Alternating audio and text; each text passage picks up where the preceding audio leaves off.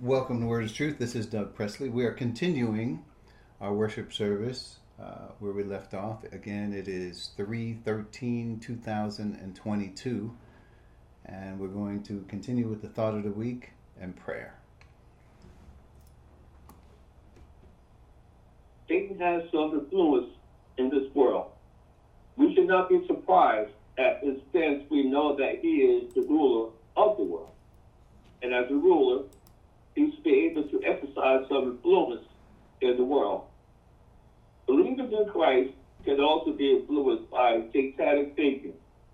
While we cannot be indwelt by Satan, he still attempts to assault us by urging us to depart from truth. God is in control and owns us. So we know that we don't have to worry about Satan bringing us back into the kingdom of darkness anymore.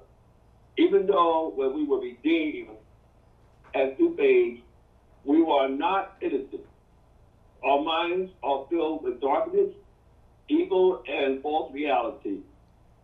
Satanic thinking is already in us when we are saved. Perhaps Peter says, therefore rid yourself of all malice and all deceit, hypocrisy, envy, and slander of every kind. Like newborn babies, we can drink pure spiritual milk so that it may grow in your salvation. What it does occur pure for a mind filled with darkness. It begins a regimen of truth. They're called milk for the newborn baby.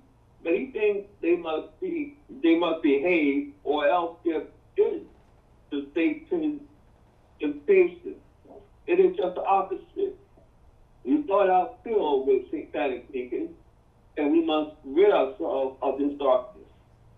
If we do not adopt a regimen of milk, and then eventually press on to the meat, we will surely not be equipped to take our place in the battle.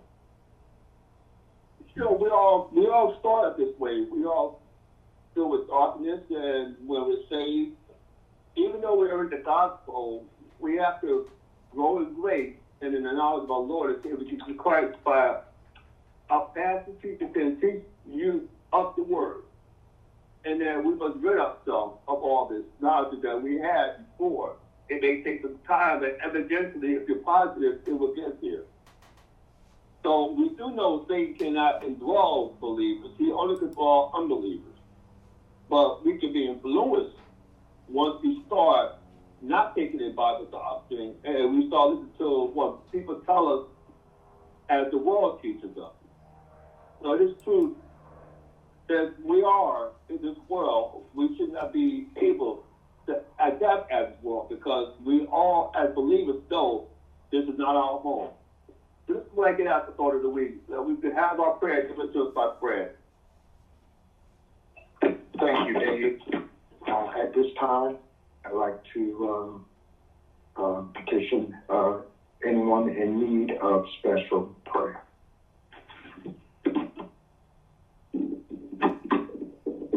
I need it. I certainly need on it. The brace.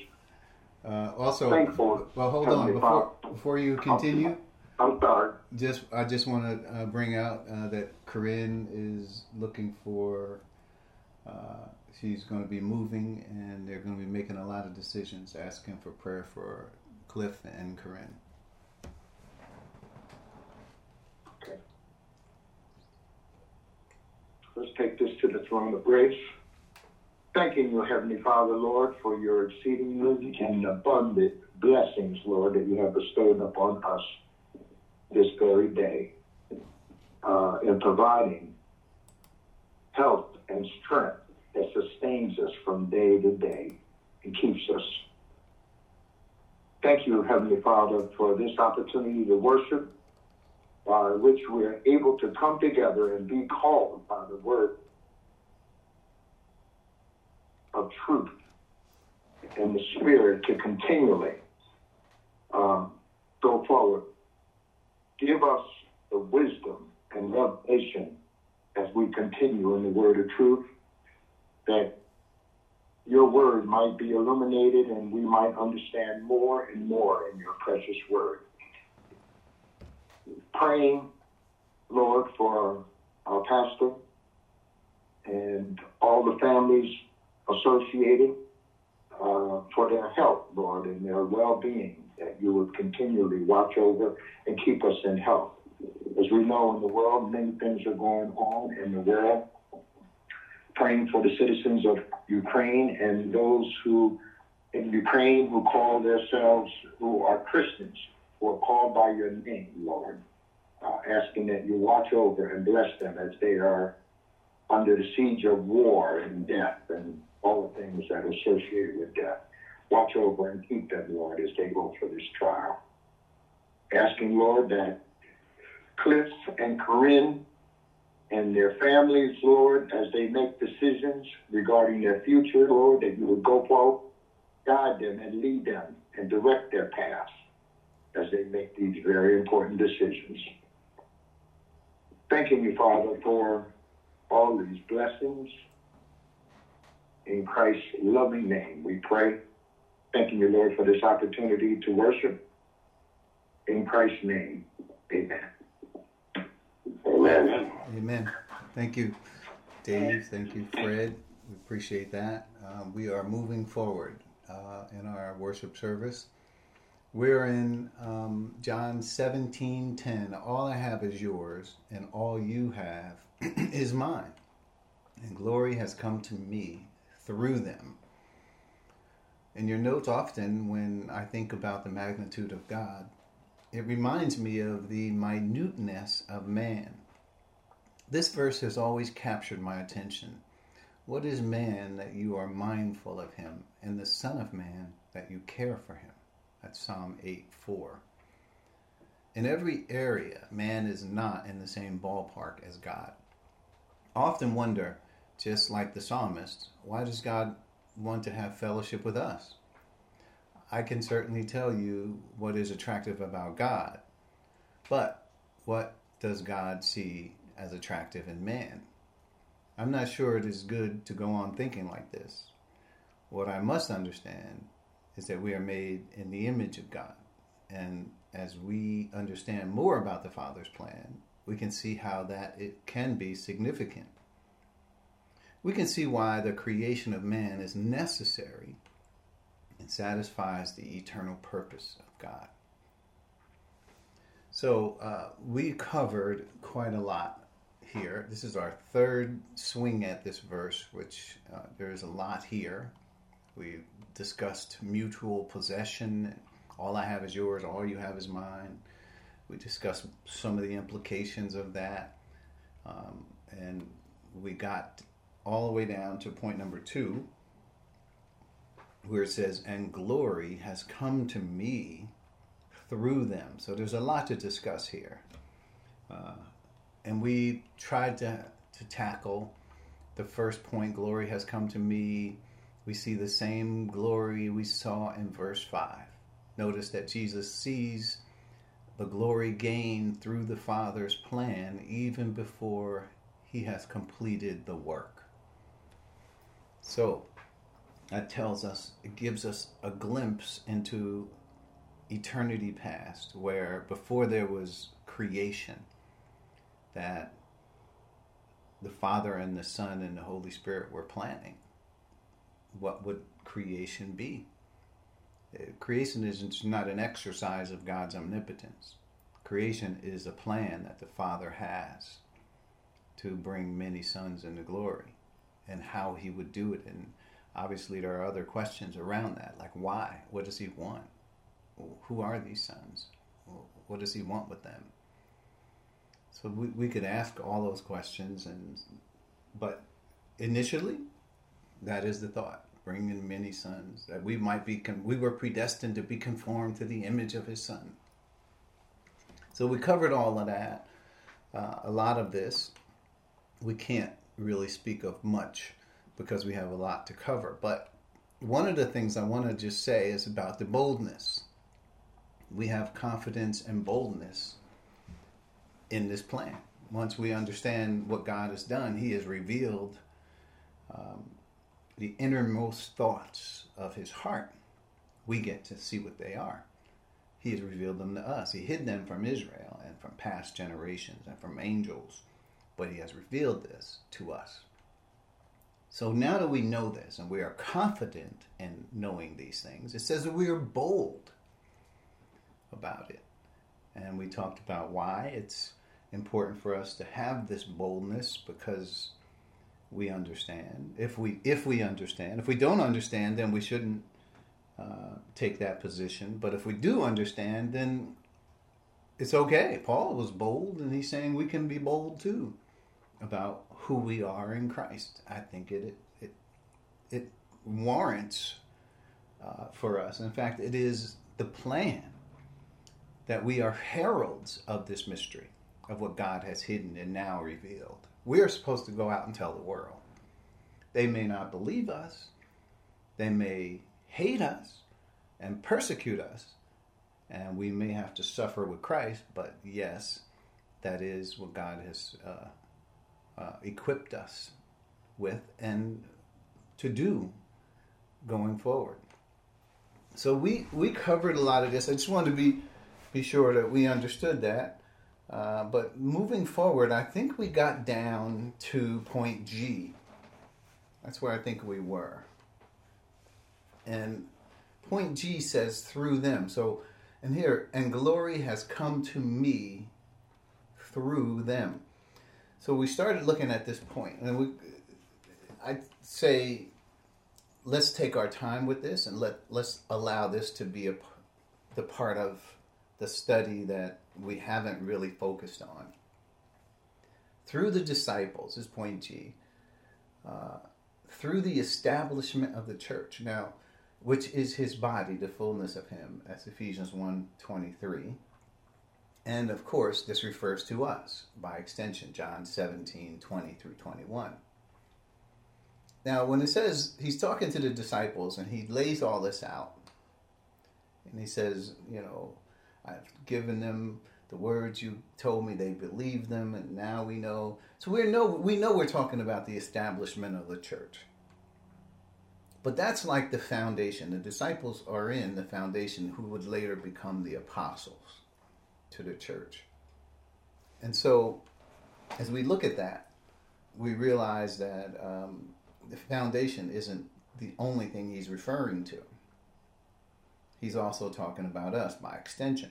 John 17:20. He says, I'm not just talking to them alone, but those also who will believe in me through their message. So that's John 17:20. So when we see that is where he's going, we know that whatever he was saying to them earlier, in those earlier verses, where we have assigned to, he's talking to the disciples, but he's not only talking to the disciples, he's talking about the disciples are the foundation of the church. So he's talking to the whole church. So when I think about that, I think just the foundation is not enough. You have to continue to build. And imagine if God stopped at the foundation.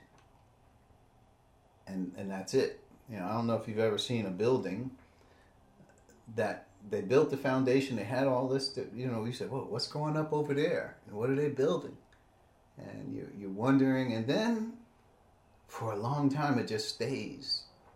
And then you see weeds growing up all around it, and you're like, what happened? I thought there was going to be a building here. I thought they were going to build something. And for whatever reason, maybe they ran out of money. That's the first thought.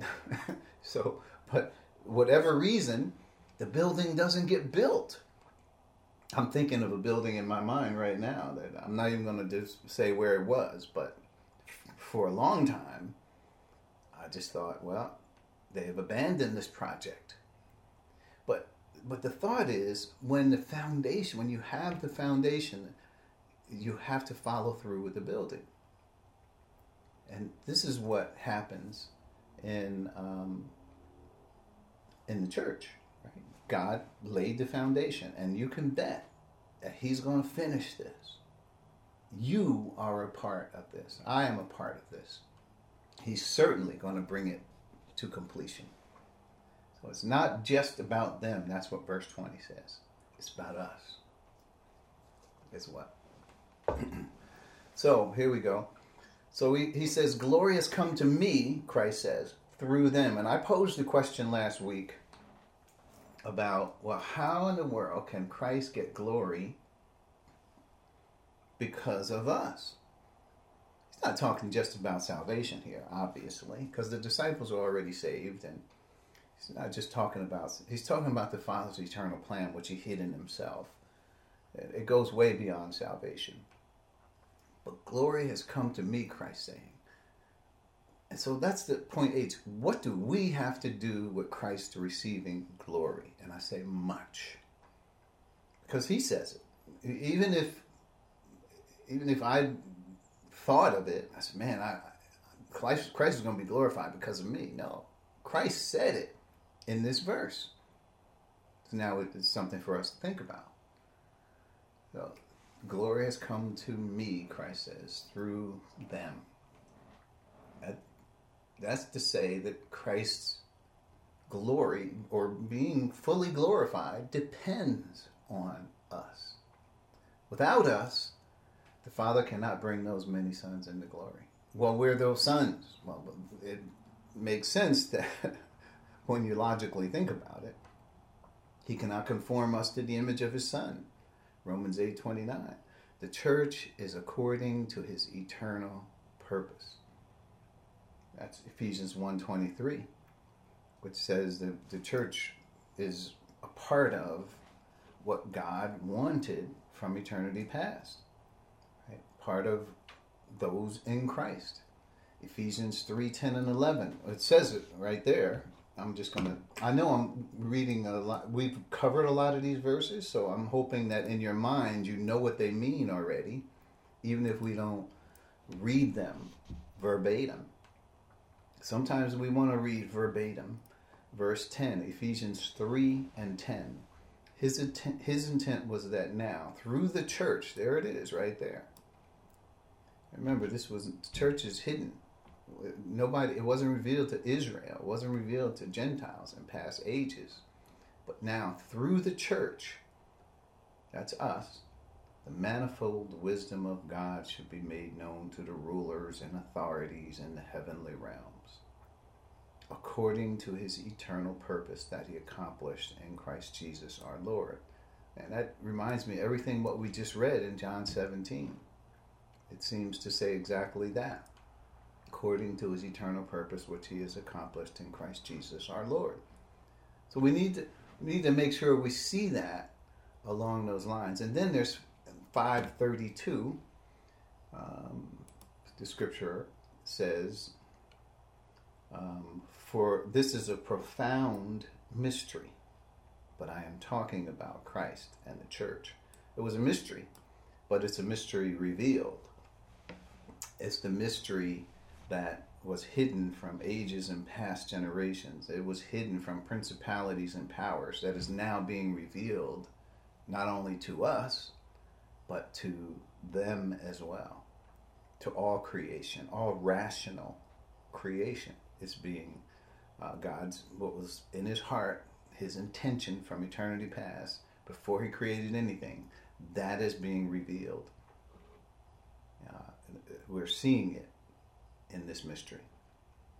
So, that is important for us to understand, that it depends on us. It's already a thought that Christ finished the work and is glorified in heaven right now. He is in heaven and he's glorified. So, why can't he just come now? It's because he's continuing to call out those many sons into glory. It is only through those sons, that's the plan, that Christ can fully be glorified. Now, when you say, well, Christ is glorified now, yes, he is. But that's not the only thing that Christ needs. And why does he need anything in his glorified state? He needs something because it's the Father's plan for the church to come. And this is why that Ephesians 1 verse is so key, where it says, And God placed all things under his feet and appointed him to be head over everything for the church, which is his body, the fullness of him. The church is the fullness of him who fills everything in every way. He's the one who fills everything in every way, but we're the fullness of him.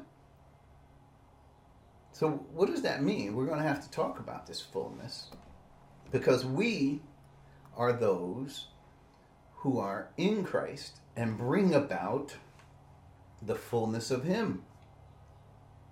So we should talk about what fullness is. So it helps us understand why we, or why Christ is depending on us in order to receive this glory. And glory has come to me through them. So let's talk about fullness. And that's point J. And that's probably where we're going to spend the bulk of our time, thinking about this word, fullness. Because that's who we are. Remember, if the disciples are the foundation of the church, but the foundation only speaks of the establishment of the church, we are the fullness of that. In other words, that in order for it to be complete, we got to fill it up with church members, or the body of Christ. That's who we are. So we are the fullness of the church. But really, what is the church? It is his body. So his body is those who are in Christ. Well, why are we doing that in the first place? It keeps going. We keep regressing back. It's because the Father's plan was that all things would be, the church, the many sons in the glory, would be in Christ. That's how he would bring them. That's the part of the plan that is important. Bring many sons in the glory through the work of Christ on our behalf. Now, we can think Christ is sitting up in heaven glorified right now, but we already saw the verse in Romans 8 that talks about that he is in heaven now, interceding for us. So that he's not just sitting around drinking coffee. He is interceding for us. He's doing work. The Father is working. The Son is working. Right? He's interceding on behalf of us, and the Holy Spirit is working. Enlightening and the baptism of the Spirit, which is to bring those many sons into the body of Christ. All the members of the Trinity are working, and we are working as well, because it is our job to make it plain, make it known to everyone, the administration of this mystery, which for ages was kept hidden in God. It's up to us now. I like Paul's determination in this. He says he was certainly not worthy to be called an apostle because of his persecution of the church. But he says it is his objective. Now he's to make plain to the Gentiles the unsearchable riches of Christ. And then he talks about to make it plain to everyone. All of this is found in Ephesians 3, 8, 9, 10. You can read it.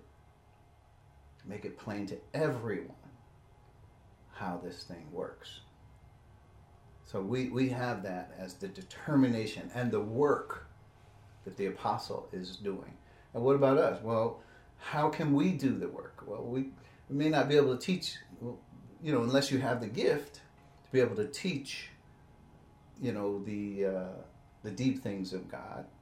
But you can be an ambassador for Christ. And how are you an ambassador of Christ? Because then you're an ambassador of reconciliation to God. If a person is reconciled to God in this age, then they are in Christ. And if any man is in Christ, he is a new creation.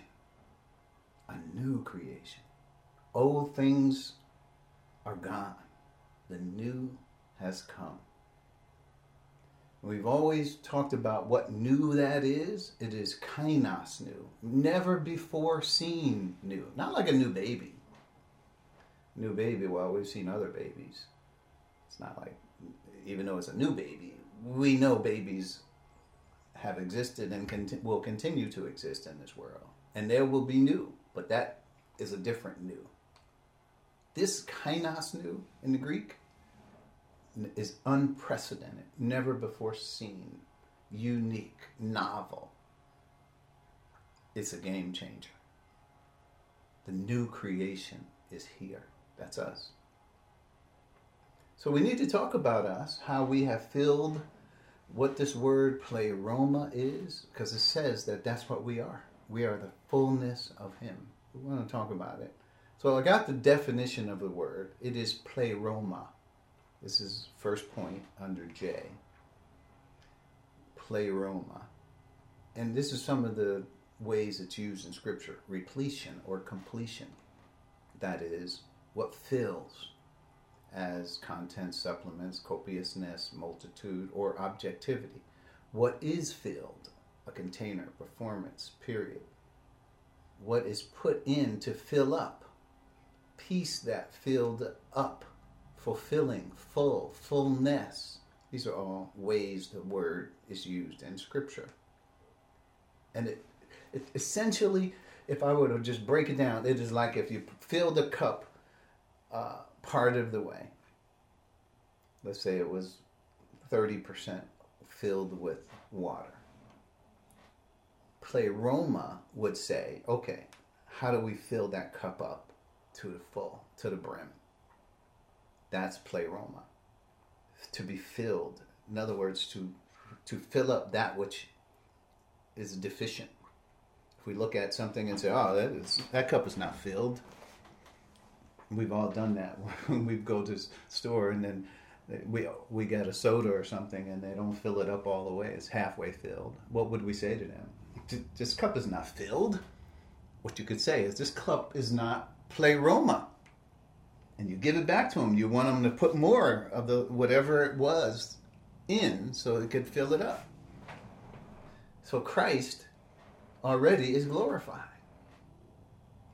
But until we get glorified, he is not pleroma. He's not filled. It's not completed. He needs us in order to fulfill what the Father's plan for him is. We need Christ in order to fulfill who he is. And without us being baptized into the body of Christ, we wouldn't be able to fulfill him. Wouldn't be those many sons brought into glory.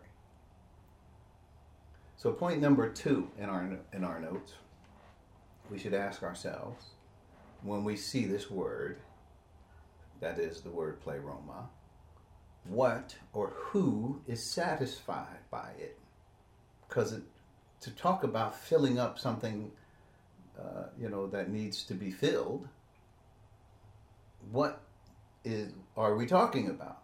When we see the word in the Bible, we have to identify what or who is satisfied by it. Well, if it's a cup, the cup is satisfied by it being filled to the brim. So if it's God, how is God satisfied? We need to talk. If it's Christ, how is Christ satisfied by pleroma? We have to ask that word. So we're going to go through some quick scriptures and Bible study here, some thought about what it says. Point number 3. We are the fullness of Christ. Now, it's going to go in progression here. We are the fullness of Christ. So the first scripture we already read, Ephesians 1, 22 and 23. And God placed all things under his is Christ's feet, and appointed him, Christ, to be head over everything for the church. And then it describes what the church is, which is his body. The fullness of him. There's the word pleroma. The fullness of him who fills everything in every way. Obviously, in these 2 verses, we can see that Christ is not complete without the fullness of his body. It makes perfect sense to me.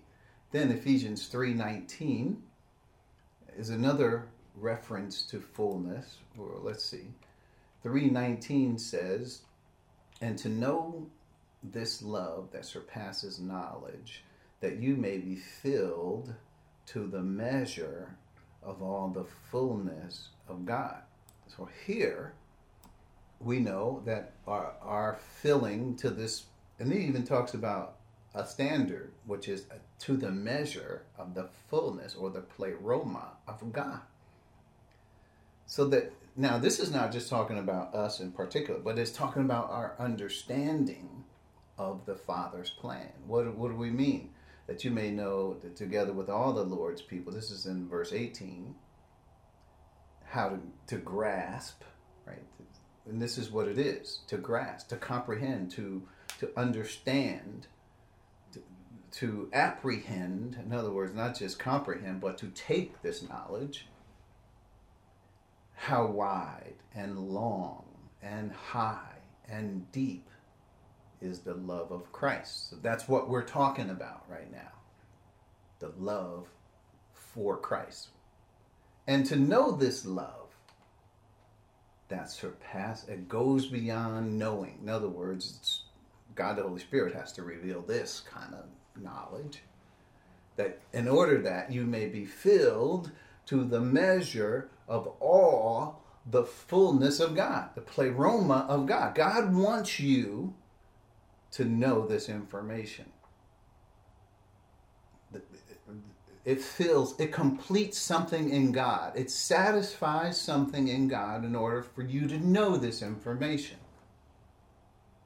Filled to the measure of all the fullness of God. Now, of course, that sounds like things that we could certainly not comprehend, but now in verse 20, now to him who was able to do immeasurably more than we can ask or imagine, according to the power that is at work within us. So that's the Holy Spirit. Immeasurably more. The Spirit is our competence, our competency, our fitness to be able to interact and know who God is. I should put that first. To know and then to interact. We can talk about fellowship with God. How can we possibly know who God is and understand His mind and forming and creating all things? How could we possibly know all that?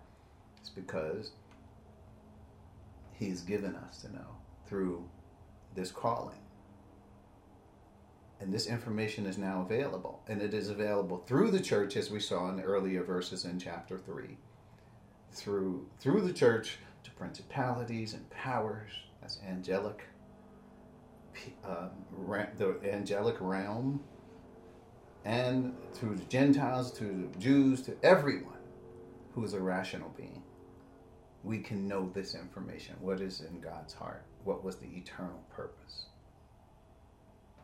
The fullness there satisfies God. Let's keep going. And then there's Ephesians 4, 12 and 13. Ephesians 4, 12 and 13 says, let's read 11. So Christ himself gave the apostles, the prophets, the evangelists, the pastors, and teachers to equip God's people for works of service, so that the body of Christ may be built up until we all reach unity in the faith and in the knowledge of the Son of God and become mature, attaining to the whole measure of the fullness of Christ. And why would we come to the whole measure? How can that possibly be of us, that we come to the full measure of the fullness of Christ? So we're going to grow up. The pastor teacher is going to be able to teach the information for us so that we can be built up. It says, we're the body of Christ. We already determined that from the previous verse. And others, plenty others, that we may be built up. And what does that mean, built up? Till we all reach unity in the faith and knowledge of the Son of God, become mature, attaining to the whole measure of the fullness of Christ. The fullness of Christ. Well, if we can get that, verse 14, then we will no longer be infants, tossed back and forth by the waves and blown here and there by every wind of teaching in the cunning and craftiness of people in their deceitful scheming. We won't be that anymore, because that's where a lot of people start out as infants, those who refuse to learn truth. But we, on the other hand, can learn this truth. We can know this information. This truth will build us up in the faith. It will build us up in our standing before God, because now we will know what God is doing in detail. In detail. So that's important. So that was Ephesians 4, 12 and 13. That word fullness is used again. Let's look at a couple more places. Colossians 1, 25 through 29. Let's look at this one. Colossians. Skip over. Colossians 1, 25 through 29. Okay. 25. So we ask who that satisfies? We talked about earlier the satisfaction of God, the Father. And then this one satisfies Christ, right? This is that we be built up to the fullness and stature of Christ. We sort of already talked about that with Ephesians 1. All right, but let's keep going in Colossians 1:25. It says, I have become its servant. Who's its? It's the church. If you look at the previous verse, he says, which is the church. I have become its servant by the commission God gave me to present to you the Word of God in its fullness. Okay, so the Word of God now is what is augmented so that it is filled up to the full. And it wasn't, that's to say it wasn't before. And we know it wasn't before because God hid this information in himself. We know that the world did not have this information, but it is a part of the revelation of God, the full revelation of God. And we have brought that. And Paul is saying the church is the ones who are the caretakers of that. Remember, it is through the church that God is making this information known to all. Through the church. This is not something just for us to talk about. It is the world needs to know this information as well. This is part of our heralding, or not only are we evangelizing the world so that they can become united to the person of Christ, and which becomes a new creation and so forth and so on. So it says, he's become a servant by the commission God gave him to present to you the Word of God in its fullness. That's the word pleroma we talked about. And what is it? The mystery that we've been talking about that has been kept hidden for ages and generations, but now is disclosed to the Lord's people. Now it's disclosed. Well, what do you mean now? Well, ever since Pentecost, where the Spirit came, is he now disclosing this information to the Lord's people. It didn't happen all in one day. It was a matter of them learning and growing in this information. As it says, the Spirit, Jesus said, the Spirit would lead and guide you into all truth. It didn't say that he would give it to you all in one shot. He would lead and guide you into all truth. Verse 27, to them God has chosen to make known among the Gentiles the glorious riches of this mystery, which is Christ in you, the hope of glory. He is the one we proclaim, admonishing and teaching everyone with all wisdom, so that we may present everyone fully mature in Christ. Now, you know, it's interesting. Some people will read these verses and they will see that it refers to Christ. But they don't realize that it's referring to the fullness of Christ. Remember, it's not just about salvation here. This is about the mystery which was hidden. And Christ here represents the Father's plan to bring many sons into glory.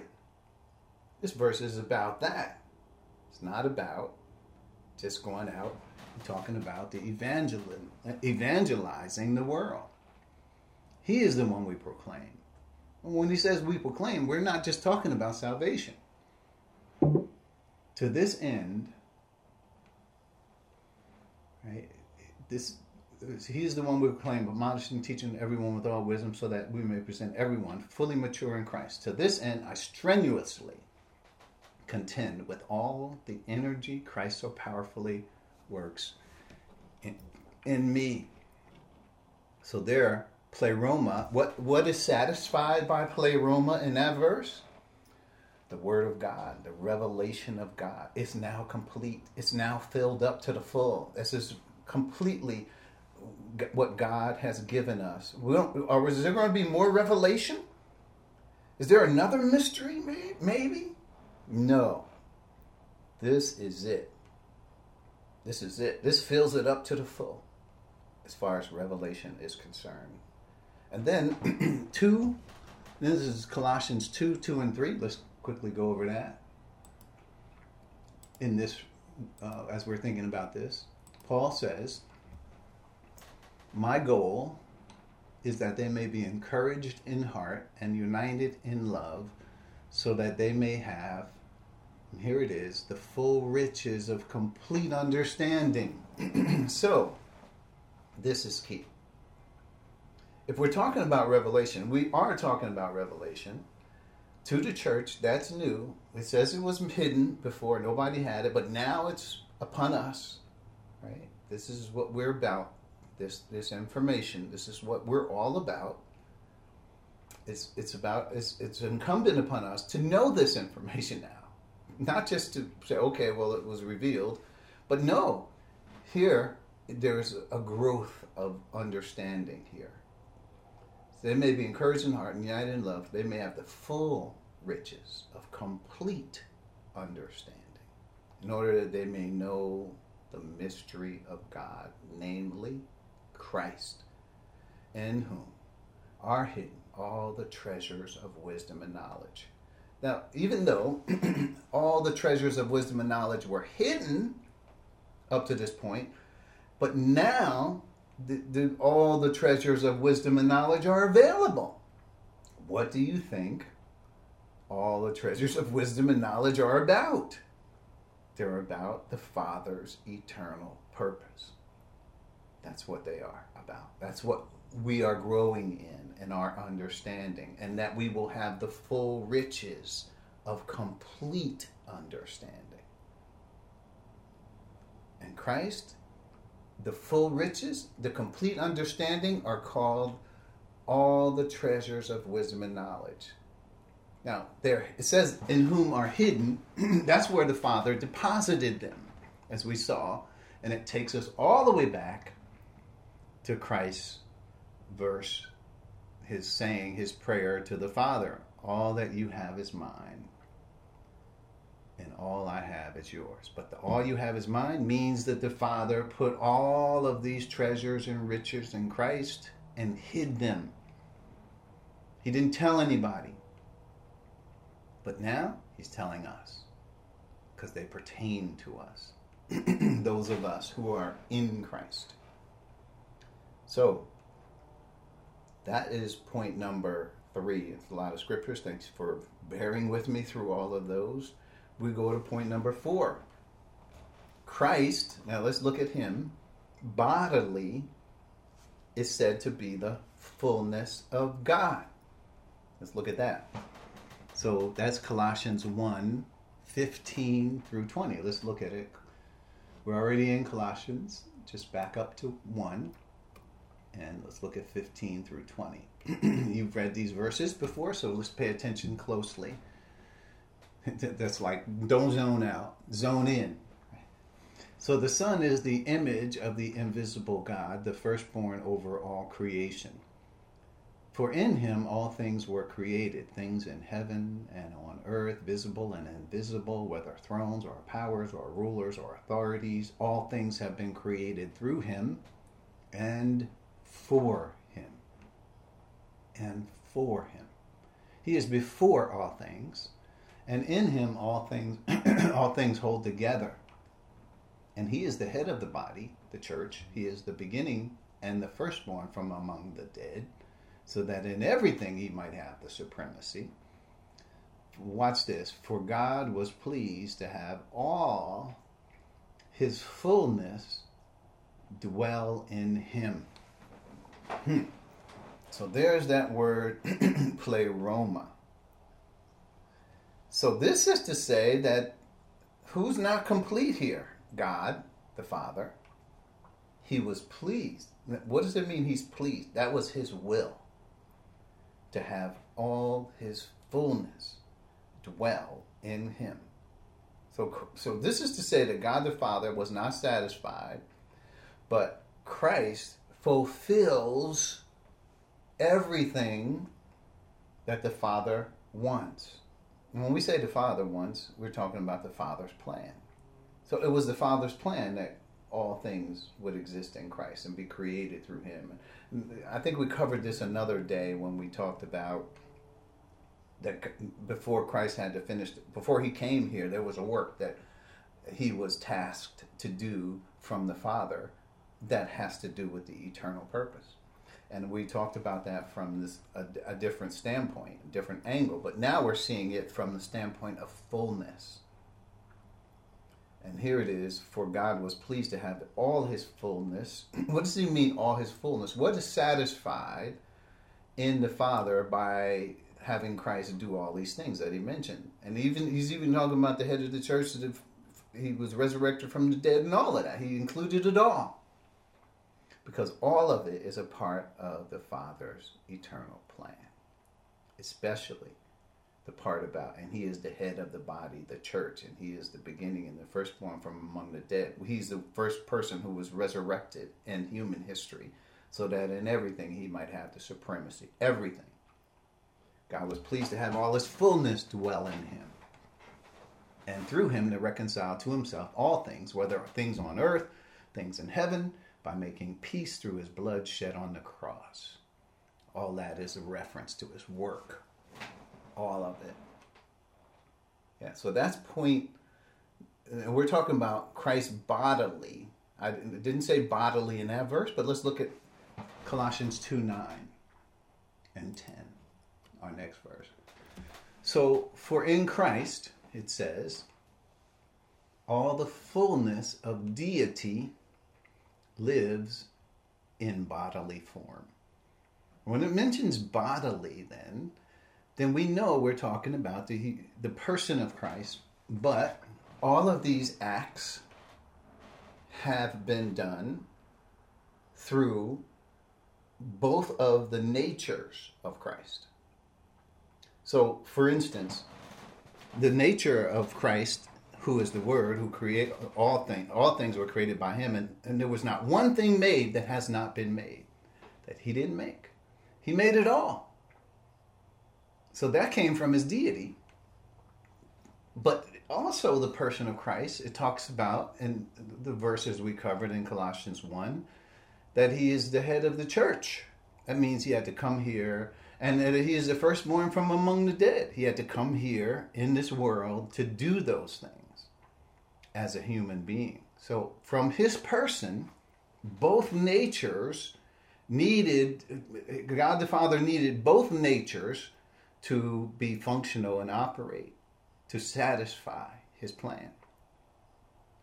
So all of it is the work of Christ on our behalf. Not just his preparing the disciples, but the creation of all things is on our behalf. That satisfies the Father. When it says, for in Christ all the fullness of deity lives in bodily form. In other words, this speaks to the fact that God's eternal purpose includes not only the divine nature of Christ, which did things toward this end from eternity past and in creation, but it speaks of the human nature of Christ, which he gained, like it says, and the Word became flesh and made his dwelling among us, and we saw his glory, and as only begotten of the Father. It includes him in his human relationship, right, where he took a body and he became one of us. It is a reference to that as well. all of it says right here, in bodily form. Because even though Christ created all things, he still needed Christ to fulfill his plan by becoming a man, by dying on the cross, by being resurrected. And all of that is included in this verse. For in Christ, all the fullness of deity lives in bodily form. Watch this in verse 10, which we're not even talking about us yet. But it says, and in Christ you have been given or brought to fullness. In Christ we also have fullness. Why does it say we have fullness? Because we have deity? This is something people say. I'm just echoing it. But it says we have fullness more so because we complete the Father's plan. We have been brought to fullness. Wow. What does it satisfy? It satisfies God in all things that he's done.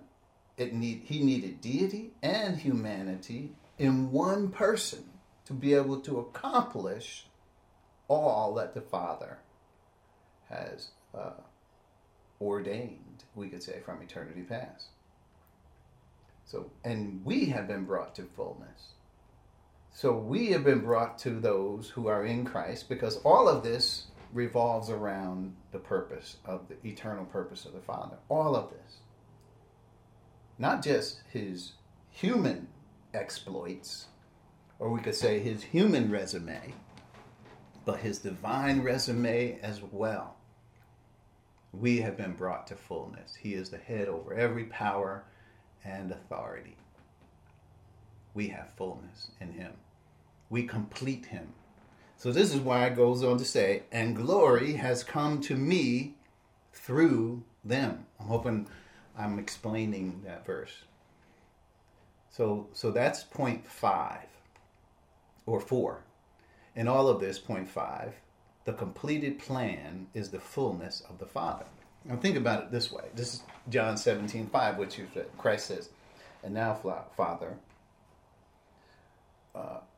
give me the glory that I had with you before the world began. So the completed plan is the fullness of the Father. If you think about it, in those verses you saw it. But what completes the Father's plan from eternity past is the execution of that plan in time. Time was created when Christ in his deity, who is called the Word, created all things. That's when it began to be executed. And he continues to execute the Father's plan by interceding for us, those sons who are being brought into glory, who are being accused. So he intercedes for us. So and then if you read Ephesians 3:10 and 11, where it talks about his eternal purpose, which we've already read, I won't go back over that again, but the completed plan is the fullness of the Father's eternal purpose. So when we talk about fullness, what completes, what satisfies? Well, what satisfies the Father is his plan. Completed. And we saw that in those previous verses. Point 7, or 6, sorry.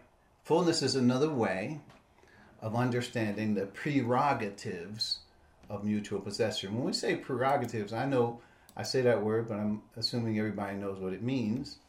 It talks about our privileges, our entitlements, what we have as a result of our birth in Christ.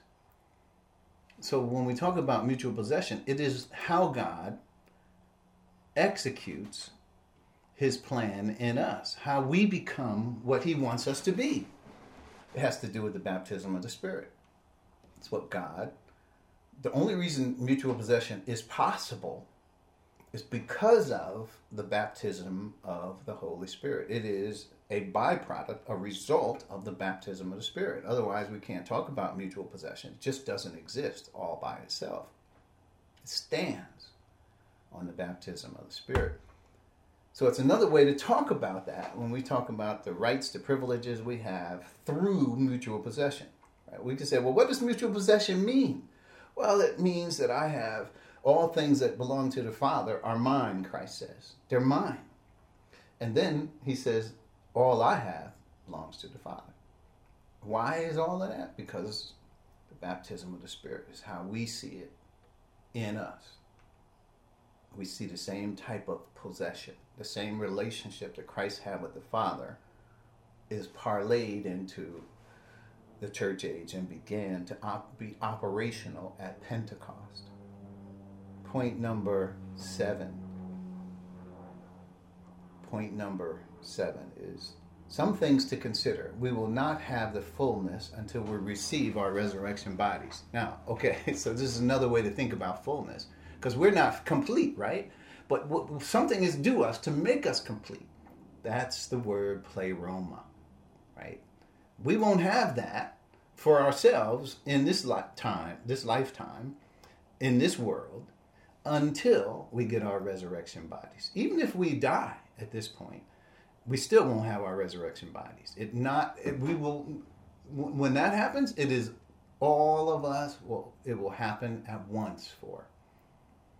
We will not precede them. They will not precede us. We're all going to get it at the same time. Those who are dead, that is. We will receive our resurrection bodies. This not only completes that we will have a new body. Well, we're going to get a new body. These are not the bodies we're going to glorify the Father's plan in. This is not it. But also, it completes the adoption to sonship. And the adoption to sonship is where the Father wanted to have many sons in glory. And even though he started it by all the work of the Spirit, remember, that is a deposit. That is what we say in the next verse, the first fruits of the Spirit. So the next point, rather, is point 8. I talk about the fruits, first fruits of the Spirit. It is the deposit. That's what we're going to see in Ephesians 1, 13 and 14. That it is the Holy Spirit. Let me just read it. Ephesians 1, 13 and 14. And you also were included in Christ when you heard the message of truth, the gospel of your salvation. When you believed, you were marked in him with a seal. What is the seal? The promised Holy Spirit. That's the seal that we are marked in him, in Christ with. But then, what is the promised Holy Spirit? This is the promised Holy Spirit. It has to do with Pentecost. That's when the Holy Spirit came. Who is a deposit, guaranteeing our inheritance until the redemption of those who are God's possession to the praise of his glory. That speaks the redemption of those who are God's possession. God owns us. He has deposited in us his Spirit until the redemption. We have it until we get the fullness of it, like Paul would say in Romans 8, the redemption of our bodies, the adoption as sons, until the praise, to the praise of his glory. His glory is the Father's glory because he's the one that planned all this in the first place. The Son gets glory because he is the one who executed it in the first place. So currently, this is point 8. Currently, we have the first fruits of the Spirit. So we eagerly wait. So what is this first fruits of what is the deposit? If God has given us the Spirit, and the Spirit is enabling us to come to the knowledge, look, we can know the full measure of what God's plan is. The height, the depth, the width, the length. We can know the fullness of God's plan. Just like God knows. How? Because we have God's Spirit within us. We have been given the Spirit. There's no way anybody could possibly know this information other than what God has done through the work of the Spirit, enlightening us. So in this lifetime, we can know it. We can know what is ours. We can know what our destiny is. We can know the Father's eternal purpose in full. But it doesn't kick in until we get our resurrection bodies. That's what this is to say. And so what do? Like Paul said, so we eagerly wait for it. Romans 8:23. We also know from Romans 8 and those previous verses that when we do get everything that we're supposed to have, it will have universal impact. It won't just be, well, we'll shine like the glory of God. No, it'll affect the entire universe.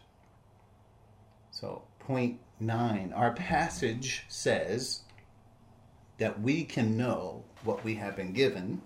We can know it, but there is no limit, and there is no limitation there. I already read you the verses that talk about we have the first, Ephesians 1:13 and 14 talks about we have the deposit.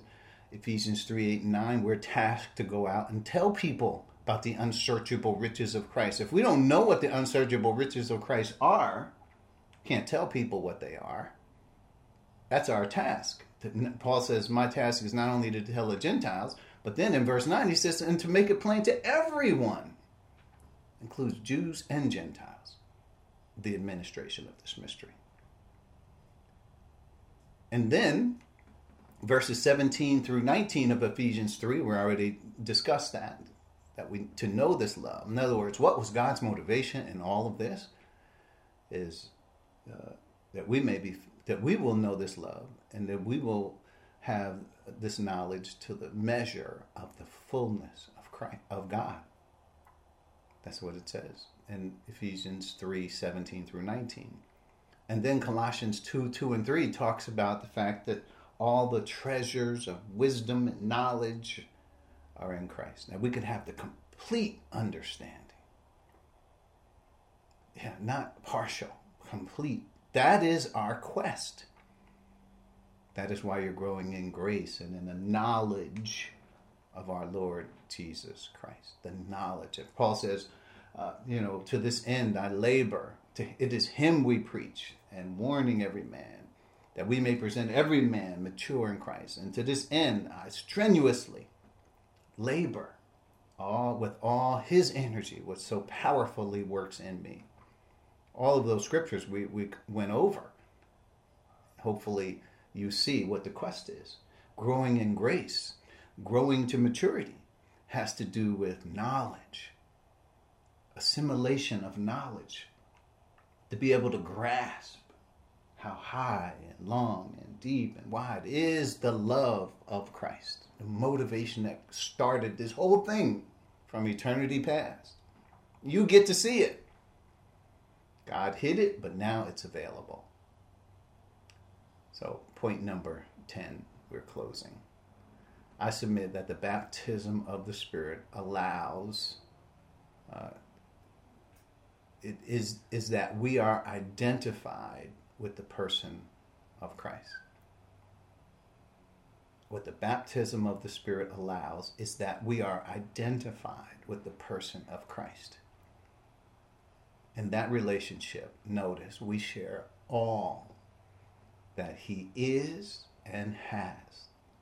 Christ is God, he's glorified man, and one person forever. It'd be one thing to say, well, we share the glorified humanity of Christ. No, we share the person of Christ. It is the persons of the Father and Christ that actually can dwell in us, that we, through the baptism of the Spirit, have access to. All things are mine that they have, and all I have is theirs. Christ says, glory has come to me through them. Point K, and this will close us out on this thought. The glory of the Father and the Son depend on us, the church. Quote, which is his body, the fullness of him, who fills everything in every way. Much more could be said. We will close it at this point, and we will resume next week. Hopefully, this discussion is not something that we will soon depart from, but that we can use it to grow in our knowledge of our Lord Jesus Christ. Let's bow our heads. Thank you, Father, for the privilege of the call, the sovereign call that brought us to this age and are uniting to the person of Christ. We thank you for your grace, your mercy, your love, your motivation that we now see very clearly. And we thank you for those who are here that are listening to these words. We pray for them. We pray for the church here in the world, that this is the job that we have. This is the task, that we could fulfill that task. And we all come to the unity in the faith and knowledge of the Son of God. So we thank you, Father, for this. We pray that you will bring us back next week so we can continue to hear more. It's in Christ's name we pray. Amen. Amen. Amen.